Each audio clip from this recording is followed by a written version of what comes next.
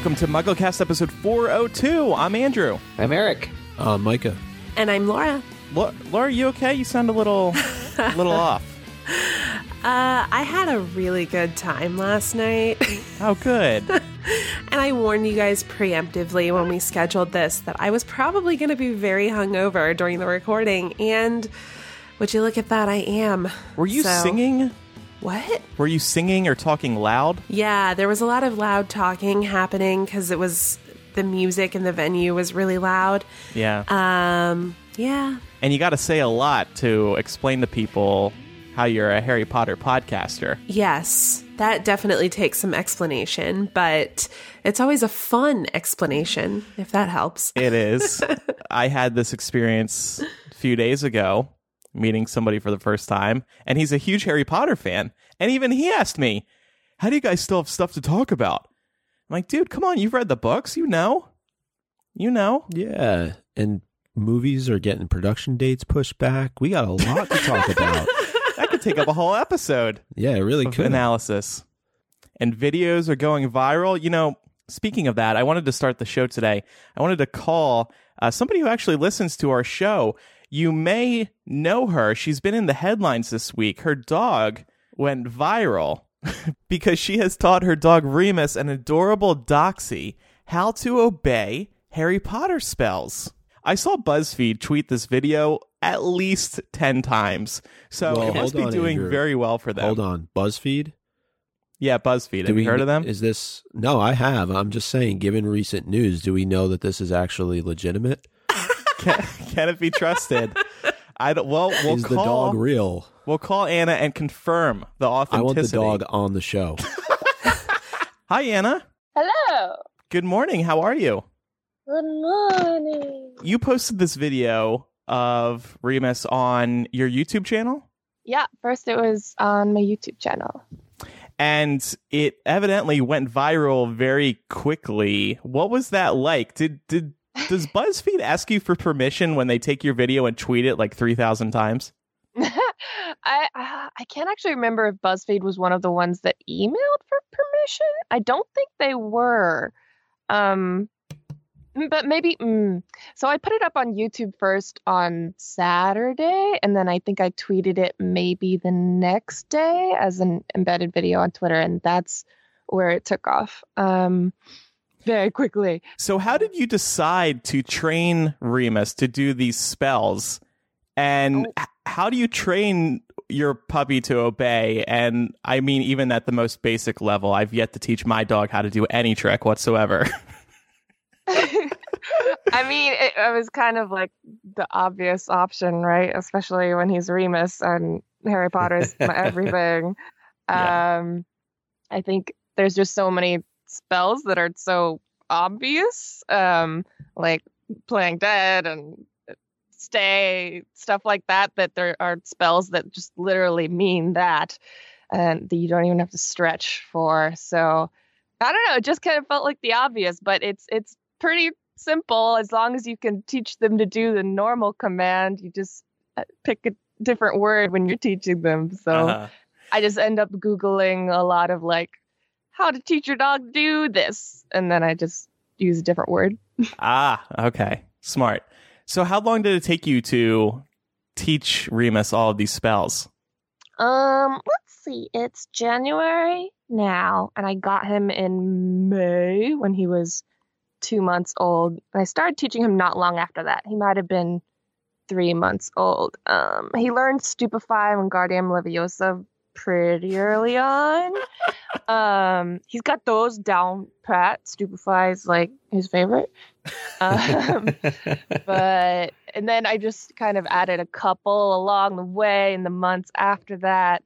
And then a bunch of them were just really in the past week before the video went up that I just kind of made up for the video. Like, he doesn't really eat when I say Engorgio. It just was like a good joke. So, and then Lumos and Nox were also like the day before. Because he was used to pushing a button for Alohomora, so it was pretty easy to teach him to push a button for Lumos. So yeah. He knows how to he knows how to push buttons? Yeah, you just you put a little treat next to this button on the ground, and he'll like be trying to get at the treat, and eventually he pushes the button, and you give him the treat and reward him, and eventually he learns push the button, get the treat, and then you add the word to it, and he learns hear the word, push the button, and get the treat. This is a talented dog. Wow.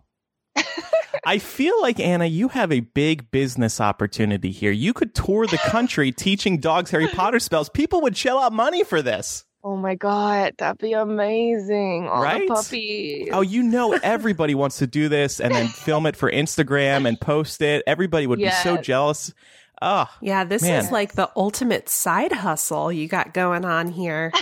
Yeah. One of my favorite responses has been someone sent me a video of their dog and said, "You inspired me, and I taught my dog Harry Potter spells," and it's just them pointing at their dog and being like, "Stupefy," and the dog just sits there and they're like, "Good girl," and they pet her and they're like, "Immobilis," or whatever, "Wingardium Leviosa," nothing happens. That's amazing. Like, "Good girl."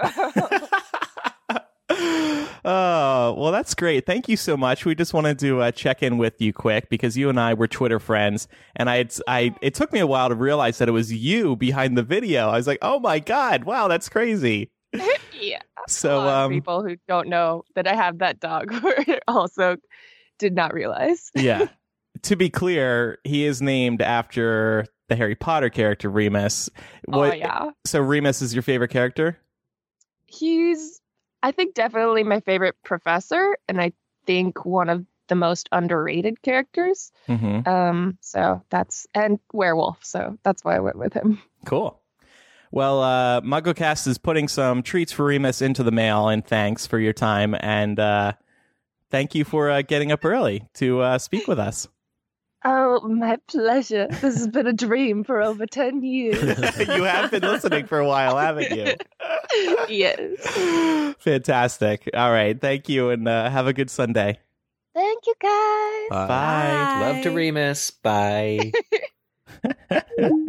That's she's so sweet. cute. What a feel good thing. I What a feel good thing know. for her to do. All right. So on to some news now. So we have two Fantastic Beasts story to talk about. One is about the movie that came out last November. We now know when the movie is going to be released to watch in the comfort of our own home. It'll be released digitally on February 15th. And then on March 12th, it will be released on DVD Blu-ray. The DVD Blu-ray will include deleted scenes, and it will include an extended cut. But weirdly, the extended cut won't be on the disc. You will receive a digital code to watch the extended cut digitally. So we're only a month away from being able to see the film again, which is good because I think we all need to see it again. Yeah, I agree. I'm particularly interested to see all of the scenes that hit the cutting room floor. Yeah. To see if those give us some answers. And they will be particularly interesting because presumably J.K. Rowling wrote them, so they are arguably canon. If anything interesting happens in them. Well, are they canon if they didn't make the final film? That's the big question. If we get any answers from these extra scenes, which I assume we will, because how could you not? Should we take those as canon? I think we need to tweet J.K. Rowling and get an official response. Yeah. I know. She's really kind of raising a lot of questions about what it's like to grow a world with different kinds of media. Yeah. I feel like we could have an entire episode dedicated to the nuances of this. Mm-hmm. Because ultimately, there's nobody else we can really ask. I think if J.K. Rowling says it's canon, then it's canon. But if anyone else says it, like let's say producer David Heyman or director David Yates, doesn't really have as much weight behind it. Right. And I think going back to the trailers that we saw for Crimes of Grindelwald, there were scenes that were in those trailers that did not make the actual film. I remember one specifically was Credence and Nagini on the rooftop, and he's channeling his Obscurus. Mm. Right. So I wonder how many we can go back and actually find that were in trailers that didn't end up making the final cut. Yeah. There's a whole list on the Hogwarts Professor website of deleted scenes analyzing some of those trailer moments. And there's also that ball that Lita was a part of. She's in like a fancy dress. Oh, yeah. And it's at the Ministry or something. Like, no idea where that. I know we questioned previously on the show where something like that would have fit into the movie. Maybe with the extended edition that's coming out, maybe we'll see. Maybe it really is just, a quick shoe-in. It doesn't take much time to set up that there's a ball, but I'm just so surprised that they're doing an extended version, because that means for some reason they're putting stuff back into the film that was cut. Is that an admission of some sort of, I don't know, impropriety, or like, hey, these I think belong in there? I think it's just a special feature. Yeah. They always do this. Yeah. A lot of DVD Blu-rays do this. I actually will argue now that these are canon, because if J.K. Rowling wrote them, she intended for them to be in the movie, and then the filmmakers cut out these scenes for time, for pacing. So, canon, I say. Yeah. It's going to be so difficult if the extended edition's only available digitally to like get other people to see these additional scenes. I don't know. The people with they don't matter that much. They're probably all going to suck. I'm expecting bombshells. Like, I'm really expecting there were so many questions raised by this movie that you feel like if you had even 60 seconds more screen time, surely one of those questions would be answered. Surely these extended scenes are not just going to raise more questions. We'll see. Well, we have 2 months of waiting for that extended edition. We're 1 month away from just watching the main film. So the bigger news, and this broke on Friday night, Fantastic Beasts 3 has delayed production. They were supposed to start sometime in the summer. They have now moved to late autumn, according to Deadline. Deadline also says it just boils down to more prep time for part 3, and that Warner Brothers executives now have a new approach of allowing big productions to brew as needed. End quote. And as I pointed out in my Hypable article, this follows years of bad reviews for DC films, and then most recently, of course, Fantastic Beasts: The Crimes of Grindelwald. I mean, right now the film, just to remind everybody, it has a Rotten Tomato score of a 38%. It did get panned critically. It was very busy. There was a lot to like in it, I thought, and I enjoyed it more the second time. But it is a very busy film, so I guess we can't say we're surprised. No. Is this an admission that they at least kind of screwed up on Fantastic Beasts 2? I think it's a not admission. I don't think you're ever going to get the studio or J.K. Rowling coming out and admitting like, hey, that movie didn't come out quite the way we wanted it. We're sorry. We want to make sure that we do a better job on the next one. So I think the excuse that we got about needing more time for pre-production and to let the idea sort of like brew, that's the closest we're going to get to acknowledgement. Mm-hmm. But I think that's definitely why. I agree with Laura. I think that it's about maybe even hearing some of the feedback from Crimes of Grindelwald and taking a look at the script for Fantastic Beasts 3 and saying, hold on, there are some things that maybe we tried to get across in the last film that we didn't, or there are things that we left out that we shouldn't have, and now we need to go through this with a fine-tooth comb and make sure that Fantastic Beasts 3 answers the questions that maybe a lot of people had coming out of the last film. Mm. I don't even think it's really about answering the questions. I think it's more about making sure that they have a coherent story that will be well received, because the sanctity of the franchise is on the line. Truly, they can't keep releasing bad movies. This doesn't just affect Fantastic Beasts, this affects Harry Potter too, because casual moviegoers might be going into Fantastic Beasts before ever seeing or reading Harry Potter. And if they're seeing a product in Fantastic Beasts that is bad, they're not going to bother going over to Harry Potter. And this also affects the theme parks and Pottermore's business and the book sales, like all the merchandise out there. There's a lot on the line. That's why, there's a lot of pressure around Star Wars as well right now, because people are afraid that they might be screwing up Star Wars. This kind of happened with Star Wars. The Han Solo movie came out, and it got so reviews. And then they hit pause on more solo movies. Yeah. Solo character movies, not Han Solo. It's actually a really movies. good comparison. Yeah. And that came after all of that Last Jedi backlash from a pretty large, regrettably, subset of Star Wars fans who didn't think that movie was hot sauce. So yeah, it's kind of weird to see these two major franchises almost in the same sort of territory. Laura had brought up a point. The four of us were texting about this on Friday night, as you do. And Laura, you had mentioned that they were banking on automatic praise just because it's the Wizarding World. Yeah, absolutely. I think they are so used to Potter fans being hungry for more story that we'll sort of take what we're given. And I think that's true to an extent. But unfortunately, when we're given something that feels sort of like half-baked, the literary sleuths among us are not going to accept that. We're going to have a lot of questions. Yes. And I think that's a testament to sort of the generation of people that J.K. Rowling inspired. Yeah. You know, she kind of bred that in us. So now we're kind of pushing back and being like, hey, this maybe wasn't the best. They also had it kind of easy with the Harry Potter movies because they were basing them off of these books that were incredibly well received. This time, they're kind of in the dark. And getting back to our text convo, I had added that I think they trusted J.K. Rowling to know what the fans were going to like. So Warner Brothers may have looked at that Crimes of Grindelwald script and said, you know, we're a little nervous about this. We have some problems, you know, Hollywood-wise, this doesn't really check out. But we trust J.K. Rowling. She knows what she's doing. She's essentially doing this film series for us. She doesn't really have anything to gain from us. Let's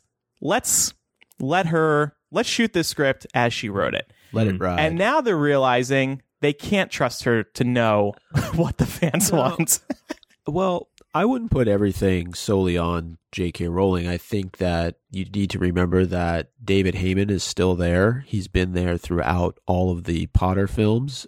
David Yates directed, 5 of the Potter films? So there are people there who know what works and what doesn't work and have spent a lot of time in this world. And I'm sure there are others that I'm leaving out, but those two kind of jump kind of to the top of mind for me. And I think that they would be willing to push back if needed. Yeah, they wouldn't produce something that was overtly confusing, or at least I didn't think so. You know, because like there's, I think on the first Fantastic Beasts special features, they talk about the process and they talk about how J.K. Rowling delivers pages of script and then she and Heyman and Yates all like go through it point by point by point to really break the story of the film. And that's before production happens. That's before sets are built. That's before. So the idea that a movie as befuddling as Crimes of Grindelwald can make it to the screen, the version that we saw, seems to indicate that at least Heyman and Yates understand what was going on in that movie. So the question then becomes, have they lost their, ability to translate it for not just general audiences, but even the hardcore fans, I think, wanted more. Going back to the book point, though, one of the things I think we were okay with, and I know we weren't always okay, but things being cut, we have no context for what has been left out because we don't know the story ahead of time like we did with Potter. So I think that's also another major hurdle that they have to try and overcome. And Rowling had Steve Kloves for pretty much all the films, I think, except for one, right, where there was another screenwriter. She's essentially the screenwriter now. So she doesn't have somebody that she can go to with the story and say, okay, here, tell me what we can do, what we can't do, and have that kind of dialogue and that kind of conversation. I would almost wonder if she consults with somebody like Steve Kloves while she's writing so that she makes sure that everything that needs to be in the film is in the film, and there's not all these plot holes. I felt like there was just too much happening in Crimes of Grindelwald. I think that's the biggest piece of feedback that we got from most fans and listeners that went to go see it, is just too much is happening, too many characters, and not enough substance and plot. Mm-hmm.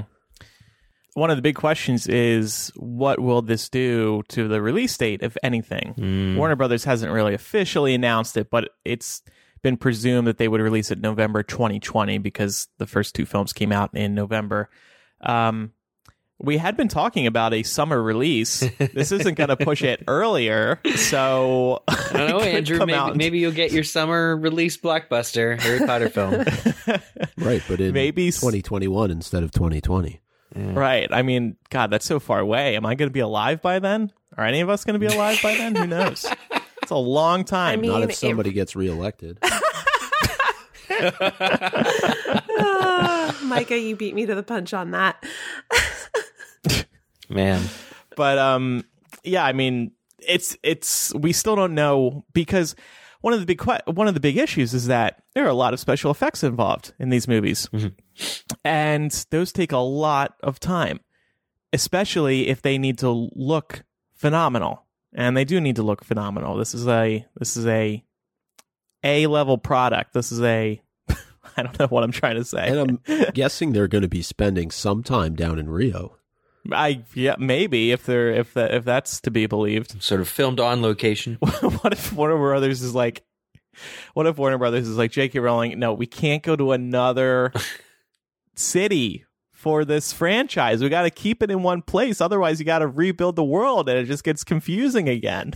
I mean, I'm sure a large portion of it was recorded on studios at Leavesden, but I'd like for them to do some, location film work. But it's just that maybe no place on Earth looks like it did in the 1930s today. You know what I'm saying? Mm-hmm. That's fair. So there is some leeway. I'm just saying, story-wise, that they kind of have to reset the scene every time they move to a new city. You got to introduce new characters, new locations. That just takes up time. Yeah, but James Bond has done like 25 films like that, so it does work. Yeah. Or it is possible. Like, there's a formula for it. True. So, I mean, we really haven't I was hoping that one of these trade sites like The Hollywood Reporter or Variety would offer some more information on why there's been a delay, but none of them say exactly why. So, who knows? Maybe we'll find out as time goes on. Another potential issue is that pushing production might mean some actors are less available. Right. So we'll see if that causes any issues. None of these reports noted that an actor would run into an issue. So I guess everything's good for now. I feel like Johnny Depp is a busy guy, and Eddie Redmayne is sort of busy. Jude Law, he's busy. Yeah. He can't wait around. He's going to be in Captain Marvel. Yeah. So that's already shot, though. Yeah. But I mean, we're going to see a lot of him in the next couple months, I think. Is Kevin Guthrie coming back to play Abernathy? Wow. Is Wolf Roth coming back to play Spielman? Are they available? I sure hope so. These films need more Spielman. Derek I'm just going through the IMDb. Oh, I'm going to reach out to all these actors as publicists. Excuse me, are they going to be able to make it?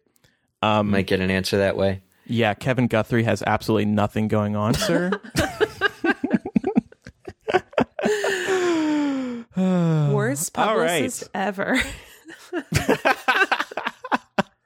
How about the McGonagall actress? Is she free for this production to play? Jessica Williams? You have the inside track there, Andrew, so you need to send an email and find out. Yeah, I'll get looking. I have an IMDb Pro account. I can call all these publicists. Just kidding. I'm an introvert. I'm not going to do that.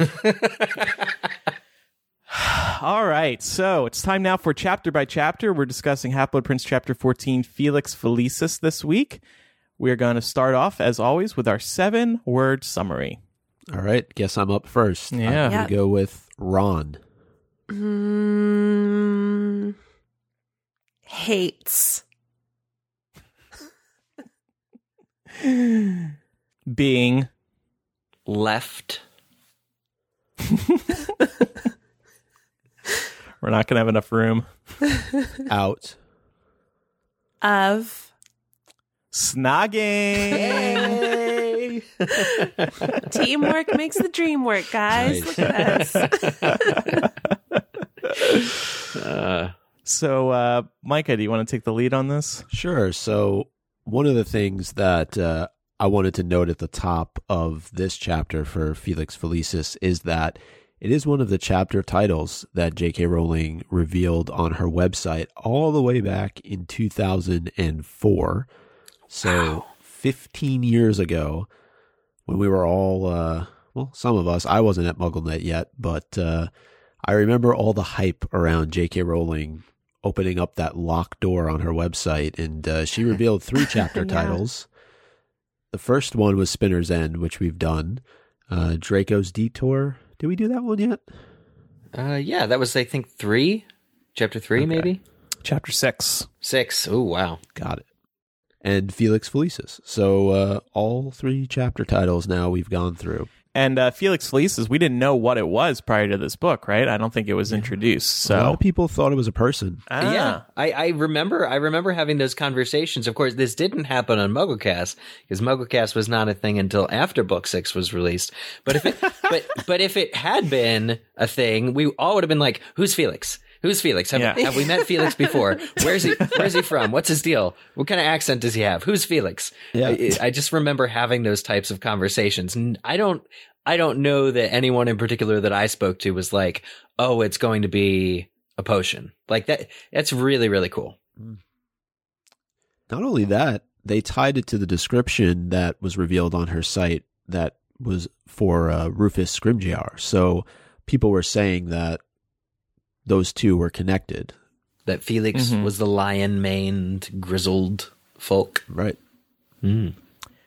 this chapter, and we'll get to this at the end, but this chapter needs to be renamed because he doesn't even actually use Felix Felicis.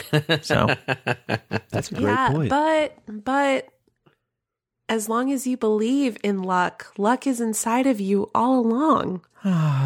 Laura, by the end of the book, when spells are actively not hitting them because they took some Felix, I think I'd argue that that's not true.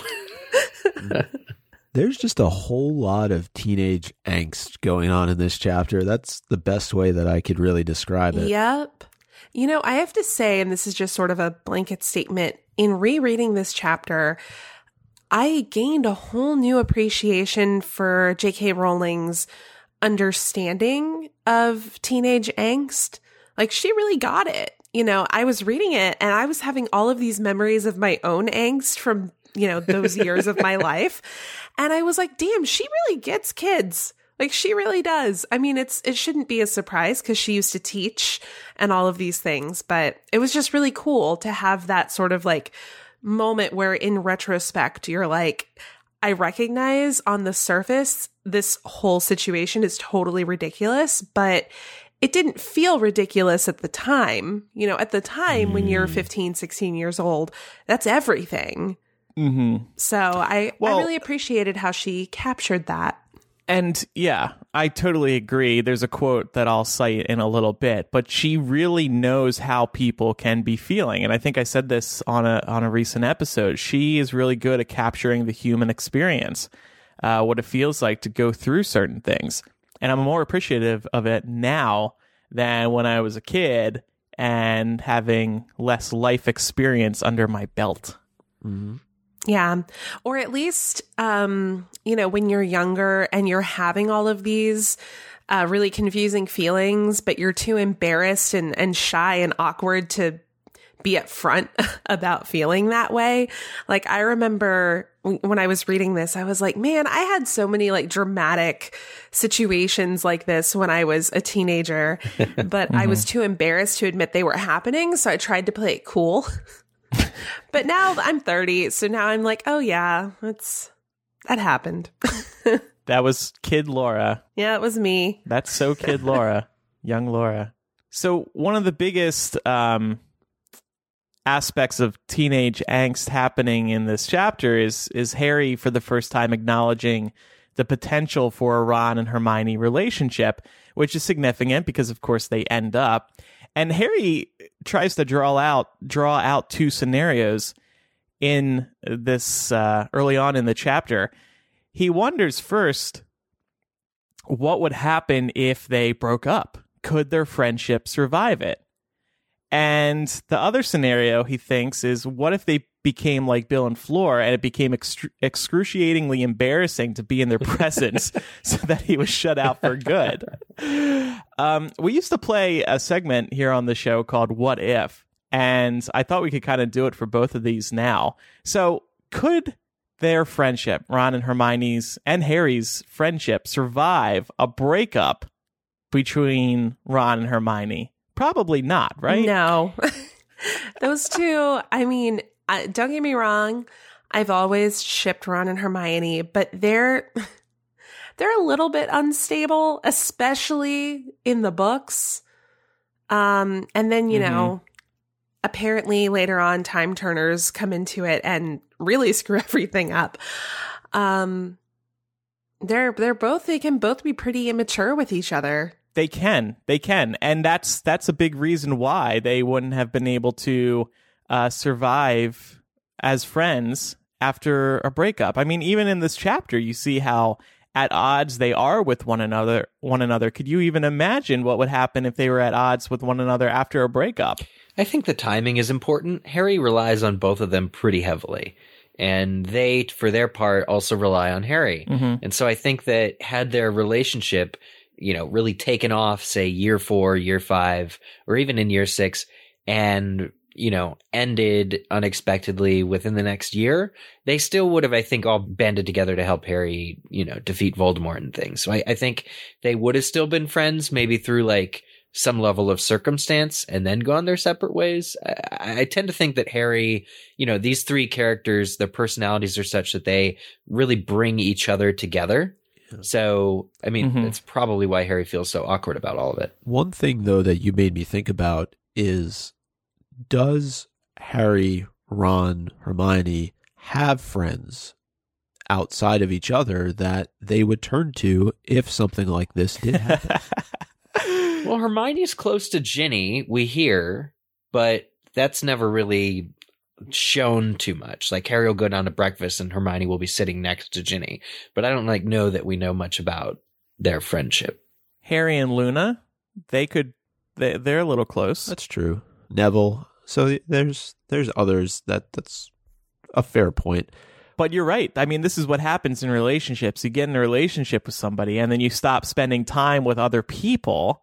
And then, God forbid, but it does happen, you break up and then you're like, oh shit, who do I hang out with now? I wasn't hanging out with anybody but that person for the past 2 years. So life lesson to everybody. Maintain friendships while in relationships. Advice from Andrew. It's good advice. Something I need to keep in mind personally. Andrew, you should start a segment called Andrew's Advice Corner. Inspired by what we're discussing in the Harry Potter books. Don't be like me, kids.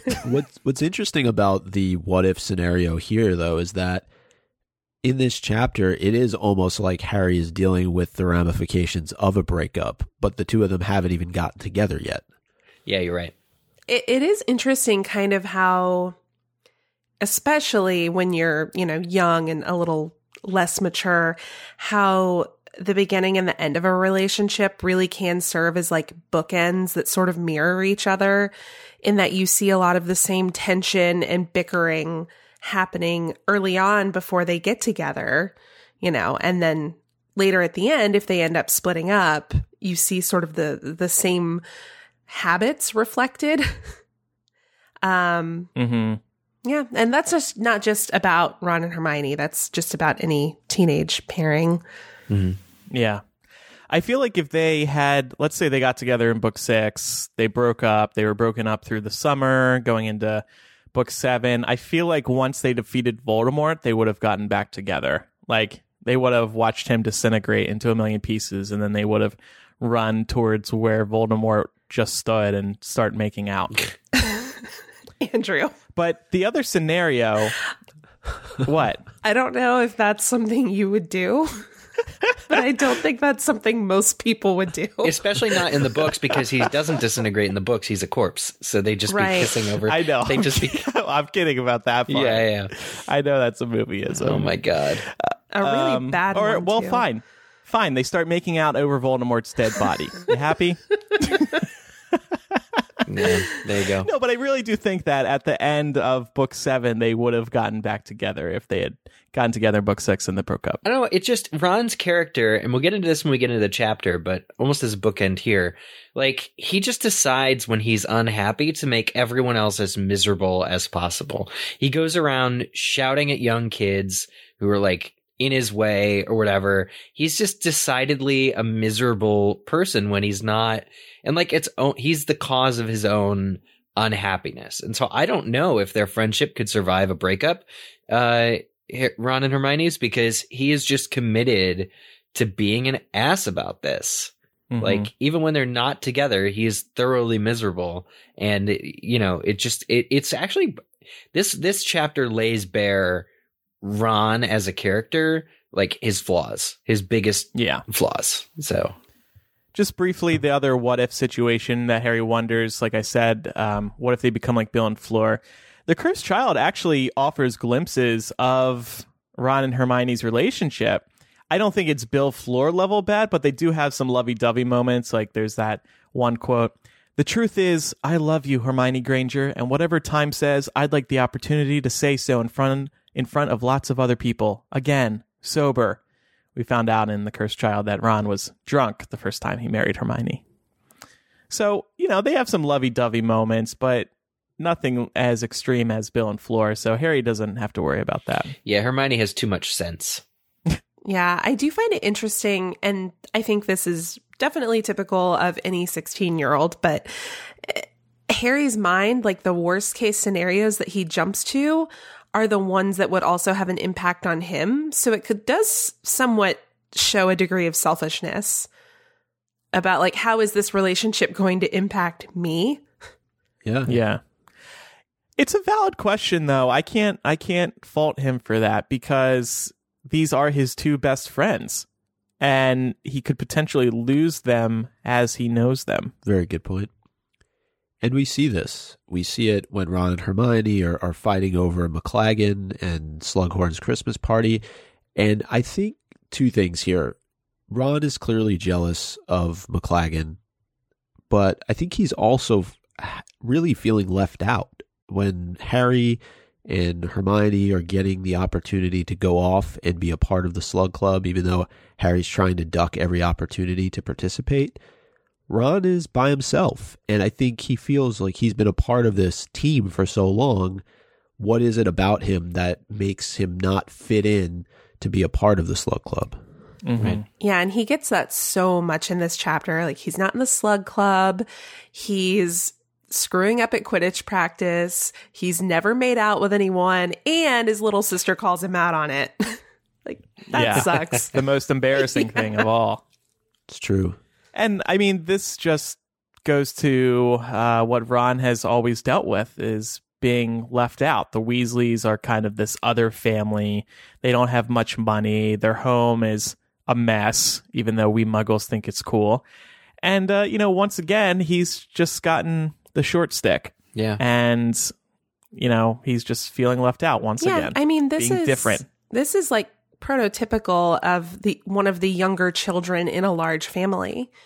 They're put in a position where in order to be seen and be heard, they have to be louder and they have to they have to kind of draw attention to themselves. And it seems like this is Ron's method of doing that. Yeah, he's the sixth son. Mm-hmm. It's just crazy. Or as the Horcrux puts it, the least loved of a mother who wanted a daughter. Yeah.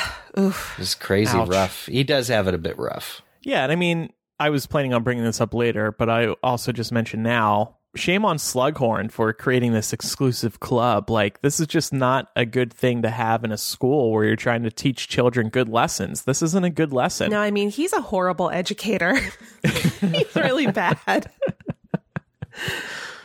And then we get into some of Harry's own personal situations that he's trying to work through, because he ends up choosing Dean to join the Quidditch team with them over Seamus, which causes its own problems between Harry and Seamus. It seems like Seamus is very upset with him, and now another potential friend is pissed off. But then there's the whole Dean and Ginny dynamic, and he's just given the opportunity to join the Quidditch team to somebody who is dating the girl that he doesn't really know yet, but he really likes deep down inside.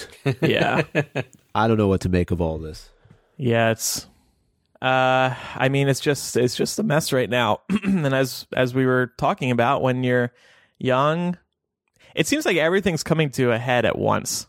The timing of it is interesting. Like, there's just all these annoying things that are going on right now. Yeah. I mean, I have to give Harry some credit here, though, because he's having all of these like really confusing, very intense feelings, especially when he sees Dean with Ginny in the corridor. But he keeps that to himself, right? Like, it's okay to have a visceral reaction to something that comes across unpleasant to you, as long as you don't start taking it out on the other person. Right. And he's still being kind to her, whereas Ron is just like all over her, saying some really horrible things to his sister. Mm-hmm. Yeah, that's a really good point about Harry keeping it to himself. It's a very, very good point, especially in those moments where the monster inside him agrees with what Ron is saying in the moment. Ron is making these ridiculous things, and Harry's like inner self is nodding approval. He keeps silent. Yeah. So that's great. But also Ginny, in this scene where she is caught and reacted, I just have to give her mad props because she is standing up for herself. She does not need any assistance on this front.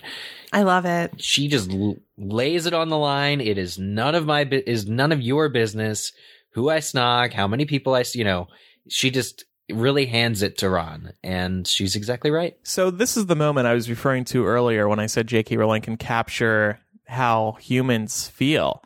So Harry walks into this situation. Dean and Ginny are snogging, and he experiences the feeling of being cheated on.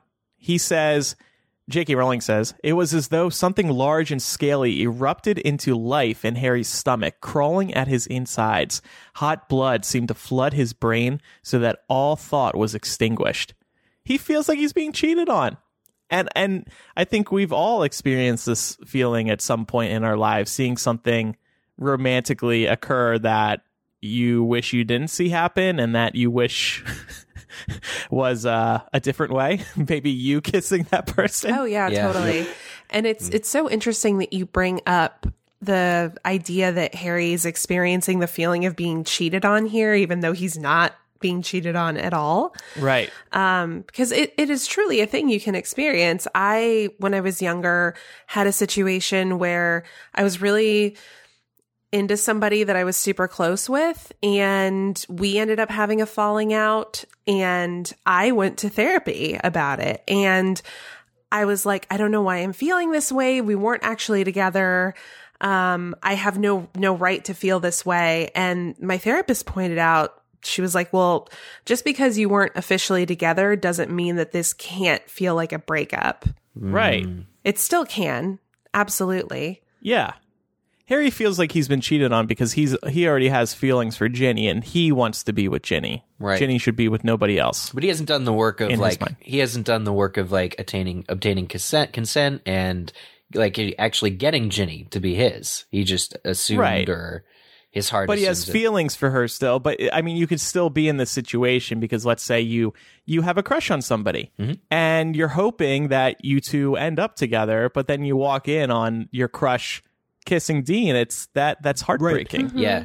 Whether or not you're in the relationship. But is he still a bit in the discovery phase with Ginny? I feel like with Cho, he knew straight away that he was interested in Cho, but for Ginny, it seems like it's slowly kind of working its way below the surface, and finally it's starting to come out right now. Mm-hmm. He almost had to see her like this, I think. He almost had it, like, this is the trigger that like awakens Harry. I mean, not just the monster or whatever, but to really stop seeing her as just Ron's younger sister. Like, she's independent, she's acting on her desires, and he wants that. He covets her desires, and he wants to, foster, more connection between him and her. So I do agree, Michael. Like, I think this is what generates or brings a lot of those feelings to the surface. And you said it, because the way that he even questions himself is as a older brother to Ginny. Is that why he's feeling the way that he's feeling? He almost passes it off as that at one point. Mm-hmm. He passes it off as that, but I think he's in denial. Yep. How could he feel this way for that reason? Yeah. When I first read this book, I was like, oh, chess monster, that's such a ridiculously over-the-top explanation. But you know what? As I've grown up and I've felt some of the chess monster stuff, I'm like, you know what? No, this is exactly surprisingly accurate. Mm-hmm. Yeah. It's just mad props to J.K. Rowling. Like you said, Laura, like, I don't know if it's that she's a teacher. I don't know if it's that she's a parent. Or I don't know if she was a human teenager once too, but I'll be damned if this isn't pretty accurate stuff. Now you know how I feel towards you, Eric. What I'm going Andrew. through. It would never work, Andrew. It would never work. Oh, no, don't say that. You two have been dancing this dance for years. I moved to Chicago for you. Okay. If I get some quality Brooklyn time, I will consider going on 3 dates. Oh, wow. Yeah. Oh, Wow. Deal. Yeah, Deal. don't Can you tell teach Pat. him Harry Potter spells? Oh my God. Yes, I can teach Brooklyn some Harry Potter spells. Pat can come too. Great. Oh, great. This will go well. So, I thought it was also interesting in this chapter. Ron, meanwhile, is mad about learning about Hermione's kiss with Victor. So both Ron and Harry end up with the person who they're feeling sick over this chapter. A little bit of foreshadowing, maybe? Yeah. So I had a question about the timeline of this. So that would have happened in Goblet of Fire when Hermione was 14, right? Yep. Yes. Go on. And Crumb, I believe, was 18 Yes. in that book.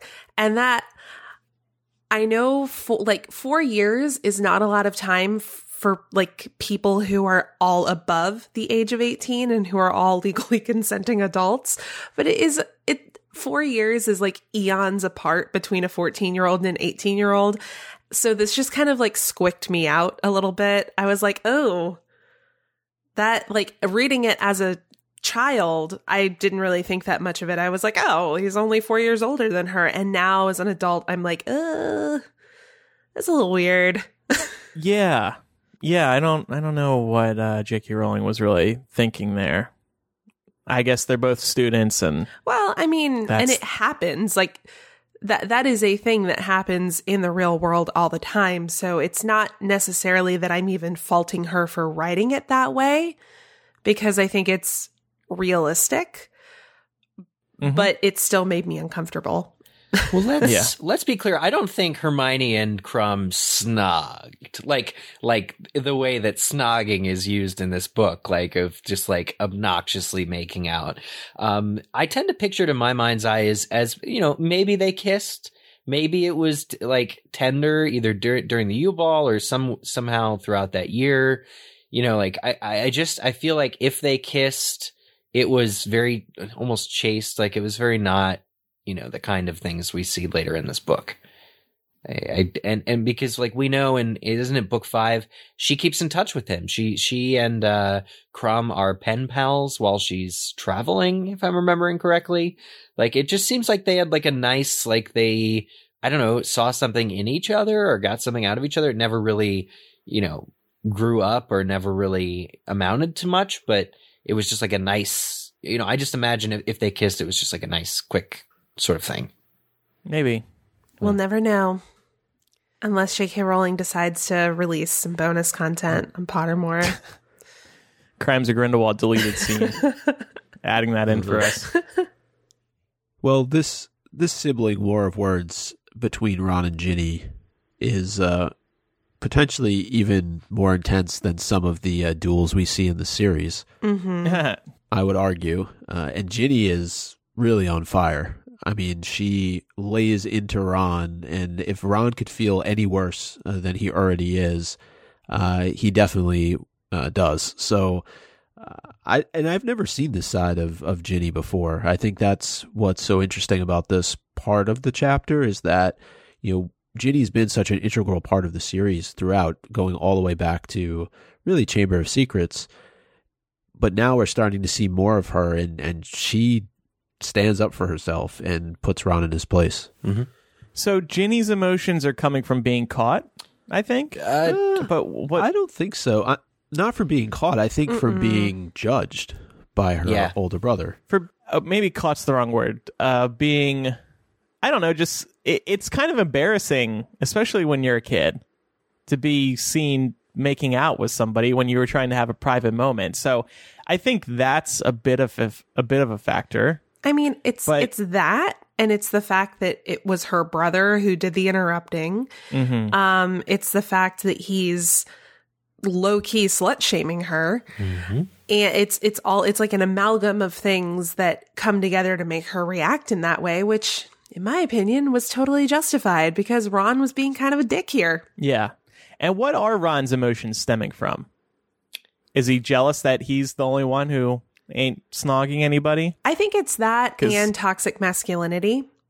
This idea that older brothers are supposed to be their little sisters' sort of caretakers, and they're supposed to be aggressive towards any man who would lay his hands on her. So I think it's a mixture of the two. Mm. I thought a little bit about Fred and George in this chapter too, and I don't think that they would have reacted the same way that Ron did. No. They are more carefree, aren't they? Well, we neglected to bring this up during the Weasley's Wizard Wheezes chapter, but they get pretty into it with Ginny as well. They go when they're in their shop and everybody wants, a piece of Fred and George. They go straight up to Ginny and start asking her, like reading her the book. They're like, "Are you or are you not dating so and so?" And she's just like, "None of your business, none of your business." But they are keeping tabs on her too, and it. In that chapter, if y'all just go back and want to look it over, it really feels almost as inappropriate as Ron is behaving in this chapter. I think they do suffer from the same sort of, like Laura was just saying, this guardianship, this self-imposed idea that they're her keeper somehow, that Ron does. Mm-hmm. But, I mean, to be fair, Ginny's in the middle of a common shortcut used by all Gryffindors to get up to their tower. They're kissing right behind a portrait. Like, you would think it was a secluded area that Ron has no business being in, but when you learn it's a shortcut that all the Gryffindors use, it's like, oh, okay. They are in the middle of a hallway, basically. Mm-hmm. Mm-hmm. And so... Who wrote this Malfoy in the girls section? I don't know who's green. Me. This is a big deal that I think gets overlooked, and I wouldn't want to go through this book overlooking this. But when right after the sort of Ginny, Dean, Harry, Ron blow up, Ron is of course very disturbed. Ginny made it very personal, talking about Auntie Muriel, and they're walking along a particular 7th floor corridor. They do this a lot in this book, which is great writing from Joe. They just happen to be on the 7th floor randomly, and Ron shouts at this little girl, this probably first or second year student who's holding, I think, some toad spawn, and the girl freaks out because Ron's like, "Oi, get out of my way," whatever he's running through, and she drops the toad spawn. It shatters. There's this loud clanging. Harry too is so distracted by his chess monster that he walks past the girl, doesn't think about it twice. What later transpires and what we realize about this scene is that is actually, they're along the 7th floor corridor. They're right outside the room of requirement. And this girl was either Crabbe or Goyle disguised via Polyjuice Potion, and the toad spawn that she dropped was a warning sign. So Draco is very much in the room of requirement now. We know he's vending the vanishing cabinet, and this is the signal that they worked out to kind of keep Draco from being caught by Harry. So it's a really clever, it's, blink and you'll miss it. Oh, a girl drops a toad spawn, Ron shouts at her. This is the way that J.K. Rowling peppers in these clues. Mm. And Ron doesn't know it, but he's doing what he always does, bullying Crabbe and Goyle. Yep. Yeah. That's interesting, connecting the threads, though, with Polyjuice, given that Ron and Harry transform into Crabbe and Goyle in Chamber of Secrets. Oh, yeah. Yeah. Yep. Yeah, for sure. And it's just, I really wonder how this plan developed. It's, we'll get into this in the later chapters, but Draco is being escorted from Quidditch, by two younger girls. I don't know how Draco convinced Crabbe and Goyle to do this, or if they're even consenting in this ruse. They're just his lackeys at the end of the day. Yeah. Yeah. And they do it. Yeah, they'll do whatever. Yeah. He's the boss. Yep. All right. Interesting. So we finally now get to the Felix Felicis part of the chapter, and Ron has just been, as we've talked about, miserable. He's at practice, not performing. He's just hanging his head low, and everybody is down for breakfast in the Great Hall, and Harry fakes putting Felix Felicis into Ron's pumpkin juice. And Hermione catches this but doesn't say anything at the time. But this really sets a lot of more angst, I would say, teenage angst part 2 into motion in this chapter, because we have the Quidditch match. Gryffindor ends up winning. Ron performs amazingly well, and they have this confrontation post-match, and it all kind of blows up from there. Yeah. I'm surprised that Hermione would voice what Harry was doing in that moment to warn Ron. Yeah. That just feels kind of unlike her to me, because doesn't she trust Harry? Like, does she think that Harry is poisoning his best friend? No, she's just a stickler for rules. And I think, Harry voices later on in the chapter that he purposely did it that way so that she would say something to draw Ron's attention to it. And I mean, she is correct in pointing out that putting the Felix Felicis in the drink, unbeknownst to Ron, is illegal. So she was, Hermione is still at a point in the books where she is, very much beholden to rules, unless, of course, she's trying to bend the rules in her own favor, which Harry calls her out on, and which is really great. Yeah. But this doesn't surprise me at all. I think it's definitely in her character. Okay. Yeah, I thought, though, that the interaction that happens between Ron and Hermione, once the truth is revealed, Ron just rounds on her and said, "Oh, you didn't think I was good enough to do this without Felix Felicis? What does that say about how you feel about me?" But meanwhile, for the last however many hours, he was believing the fact that he was on Felix Felicis.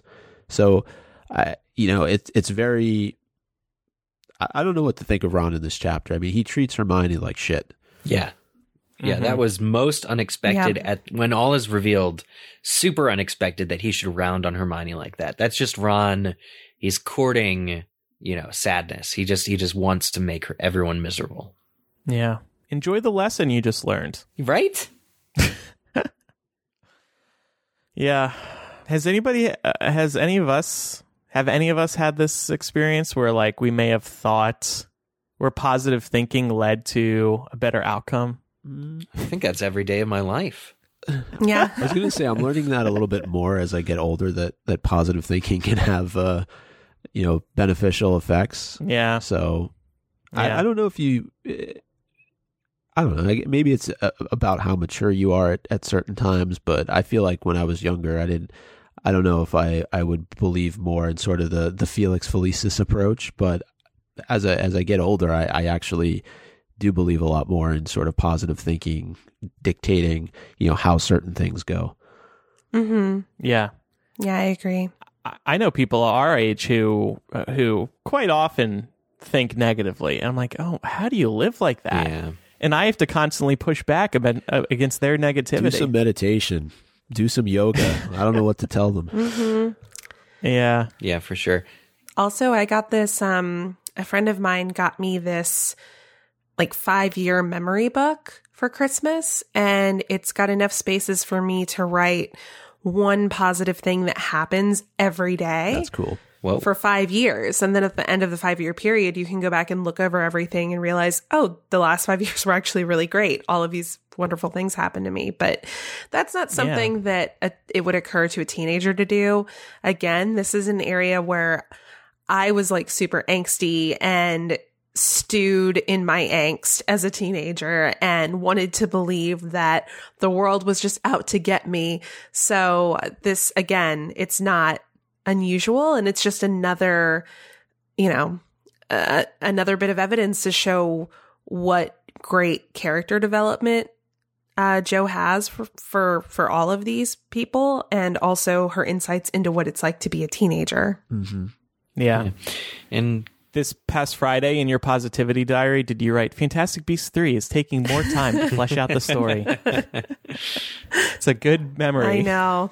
I gotta say, for a plan that Harry hatched just the night before, the execution was an A+.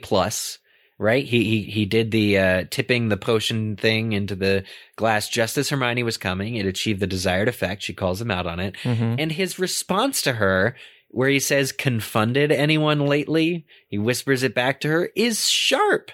That is like just so cuts to the core of Hermione's hypocrisy here a little bit when she wants to come at him for the rules. Right. But it also just probably worsens Hermione's state of mind now that, not that Harry meant it to come across that way, but now it's Hermione who's broken the rules, not Harry, as we're meant to believe, or not both of them together. Now it's just her, where she's been somebody who is by the book, by the rules for so long a period of time. So it's interesting to see her now kind of in a different light. But she did it with all good intention, and that's probably the frustrating part, given how Ron is acting towards her. Yeah. Yeah.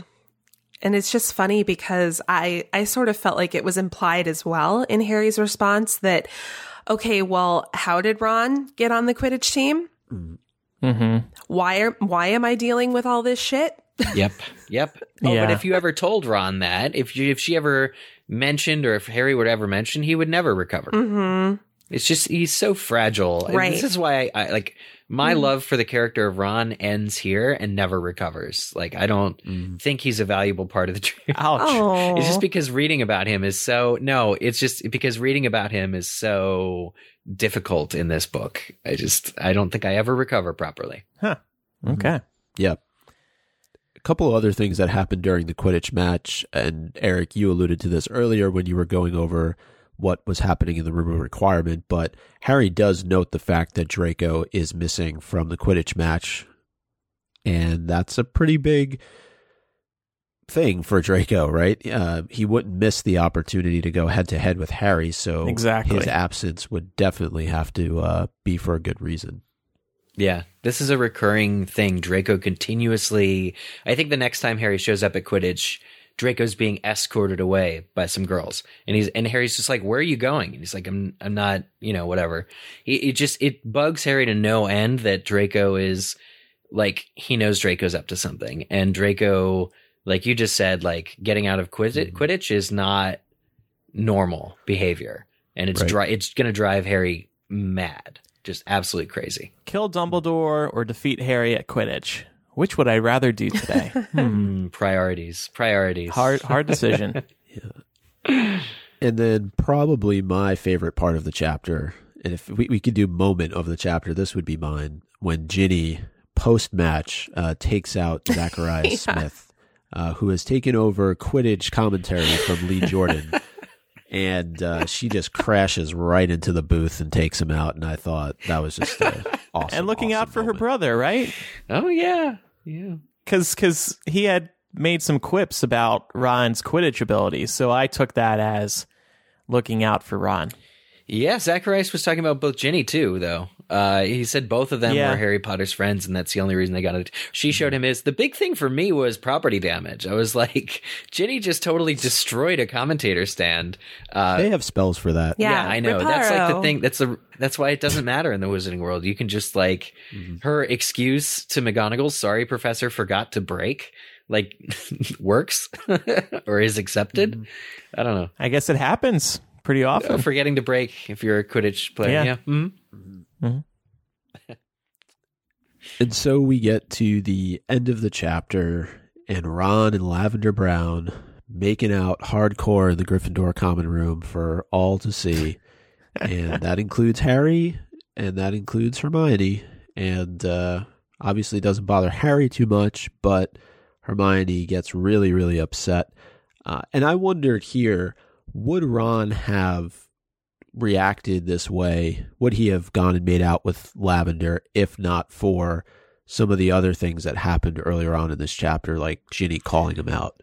No, I think this makeout session was directly inspired by most of the events that hurt Ron's feelings in this chapter. Yeah, that's fair. And plus, he's high on life right now. He just won the Quidditch match, so he feels like he can do anything. And that Quidditch match probably gave him some confidence. Yeah. And he's like, you're not going to call me an experienced Ginny. I'm going to eat Lavender's face in front of everybody. Screw you. Check out my skills.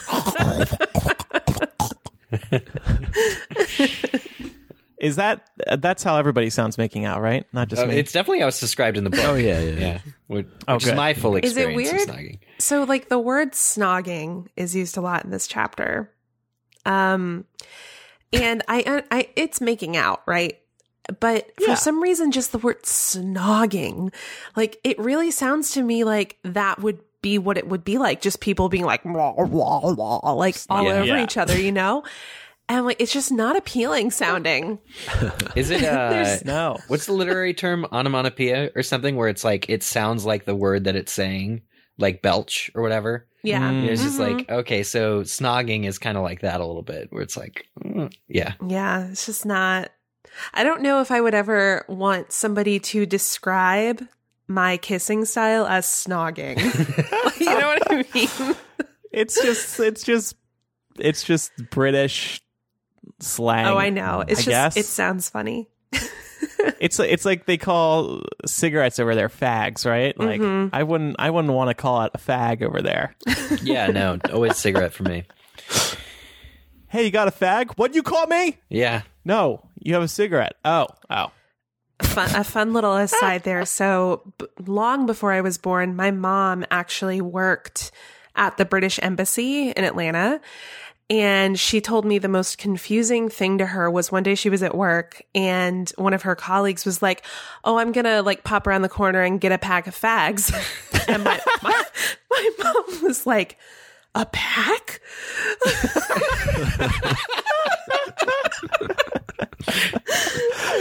I didn't know they come in threes. Oh my God. Yeah. So anyway, if she was in West Hollywood, that may have been believable. The cultural differences will never cease. I hope that we continue to just put up a united front and point these out when they come up because they're cute. I love it. Yeah. All right. Yeah, so the chapter ends with Hermione pelting Ron with the Apugno spell. And I just think it shows, in addition to everything that Hermione's going through in that moment, her really advanced magic to be able to do something like that. But Ron is obviously happy for the time being with Lavender. Hermione's super upset, and Harry's stuck somewhere in the middle. Yeah, I remember reading this book for the first time when I got together with all of the MuggleNet fanfiction moderators that summer. That's a party. Yeah, it was. Oh, it was such a party. We were all sitting in one of our parents' basements, all just like with our heads craned over these books, not speaking to each other. But we all kind of came with the same takeaway. We were like, man, Hermione really regressed in this book. Like the maturity level just tanked. Yeah. Well, it's hard times, I guess you could say. Desperate. Yeah. What's the next chapter? Just because it just seems so funny to me that we went from a chapter talking about young Tom Riddle to being immersed in teenage angst at Hogwarts to probably back to something serious. The next chapter is called The Unbreakable Vow. So yeah, see, there you go. Yeah, it's just Ron is making an unbreakable vow. You will only kiss me. It didn't seem so disjointed or like jarringly hobbled together as it does when you put that on paper and say it out loud, Micah. But yeah, I mean, the way that this book flutters from some really interesting backstory, like series defining backstory, to just the whims of 16-year-olds is pretty, delicate, or at times a little messy. Right. But yeah. And it is important that we mention that at the very beginning of the chapter, Harry does give the information from his lesson with Dumbledore to Ron and Hermione. And even then, there's kind of friction between the two of them, Ron not understanding what the importance is of learning about Voldemort's past. And then Hermione's like, oh, well, I think it's really valuable for Harry to be able to learn about Tom as sort of a young wizard. And so that kind of sets the tone even for what's to come. Mm-hmm. The next chapter should be about Tom Riddle snogging people. No, that's Cursed Child. No. When Tom met Bella. Yeah. So there were a couple threads to connect, and I know it doesn't always have to be exactly connecting one chapter to another. It can be just common threads that are going throughout Half-Blood Prince and Chamber of Secrets. But if you look back on chapter 14 of Chamber of Secrets, they do spend time in herbology class. They are working on the mandrakes. And in this chapter, when things start to really blow up between Ron and Hermione, they are working on Snargaluff pods. And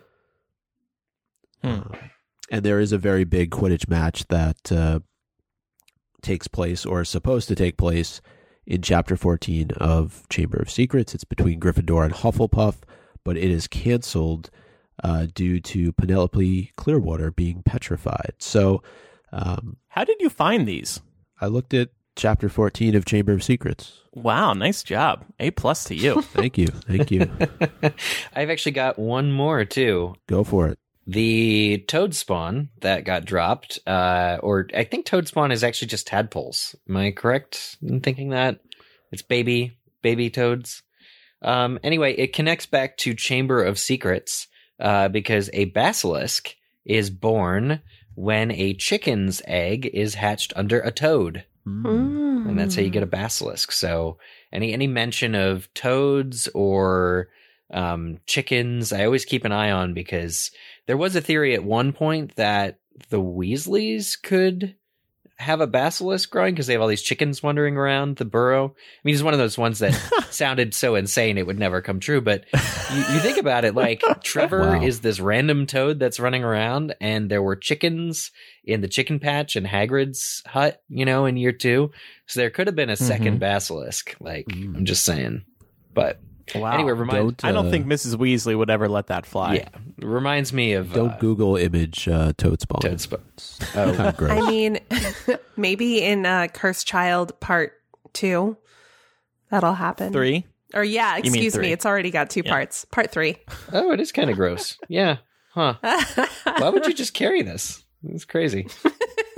Okay, anyway. Time now for MVP of the week. Who is yours, Micah?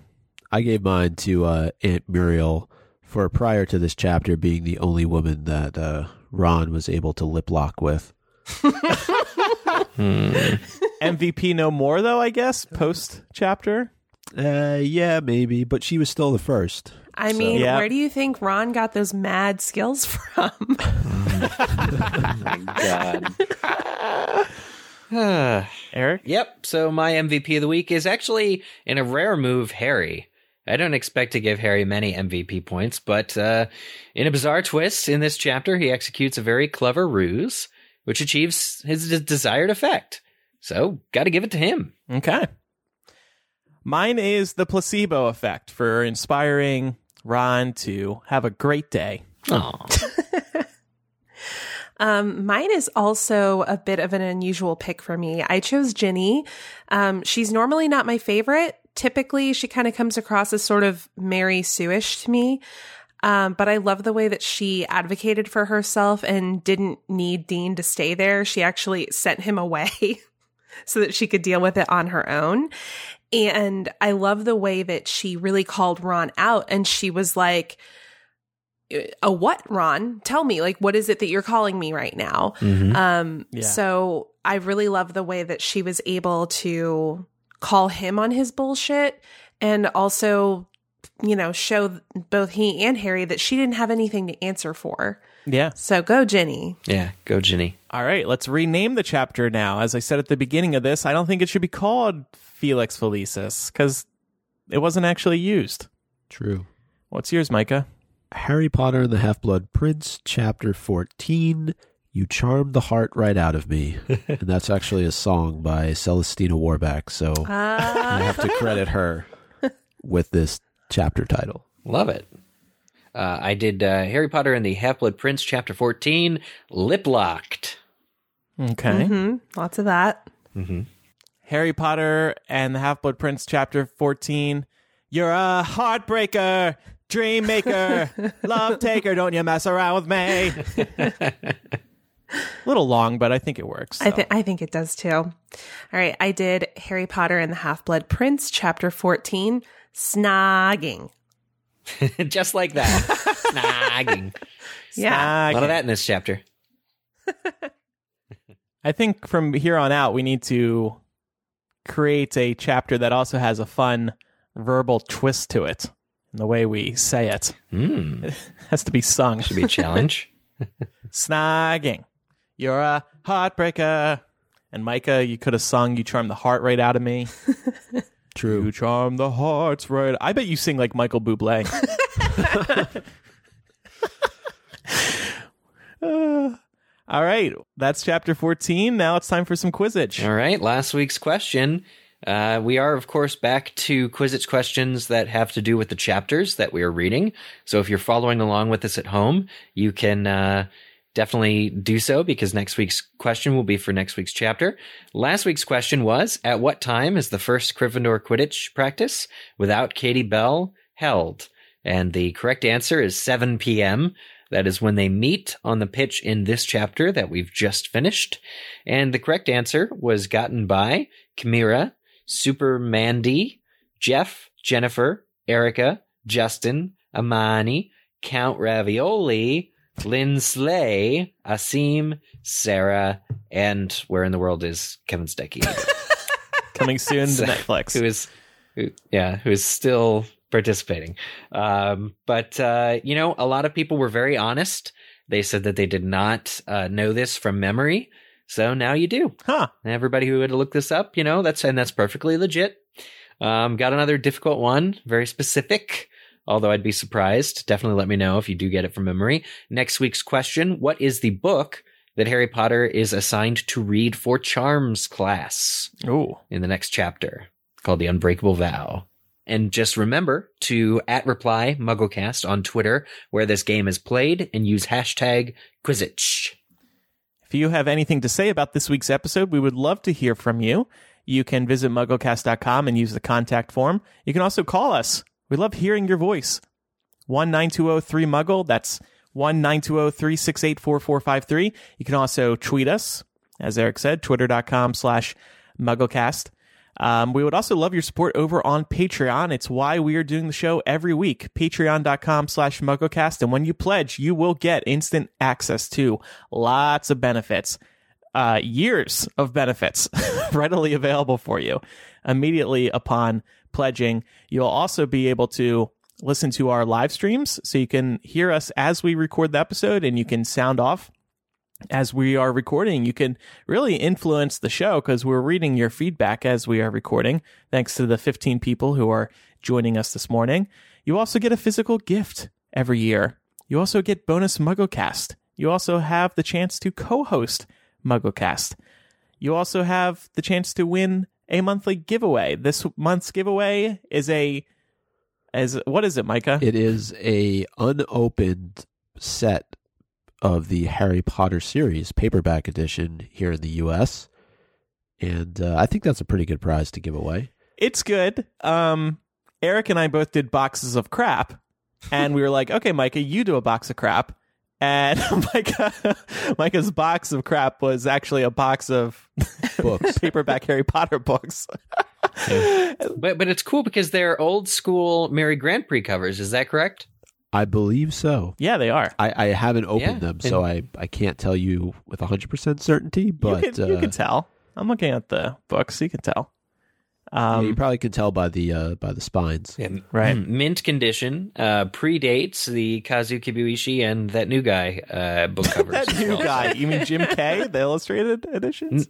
Is that no? That's not Jim Kay, is it? Yeah, he's the. I really don't think it is. What? No, he did the illustrated editions, but he didn't do. What are you talking about? The cover that's black and white charcoal Oh. that are on all 7.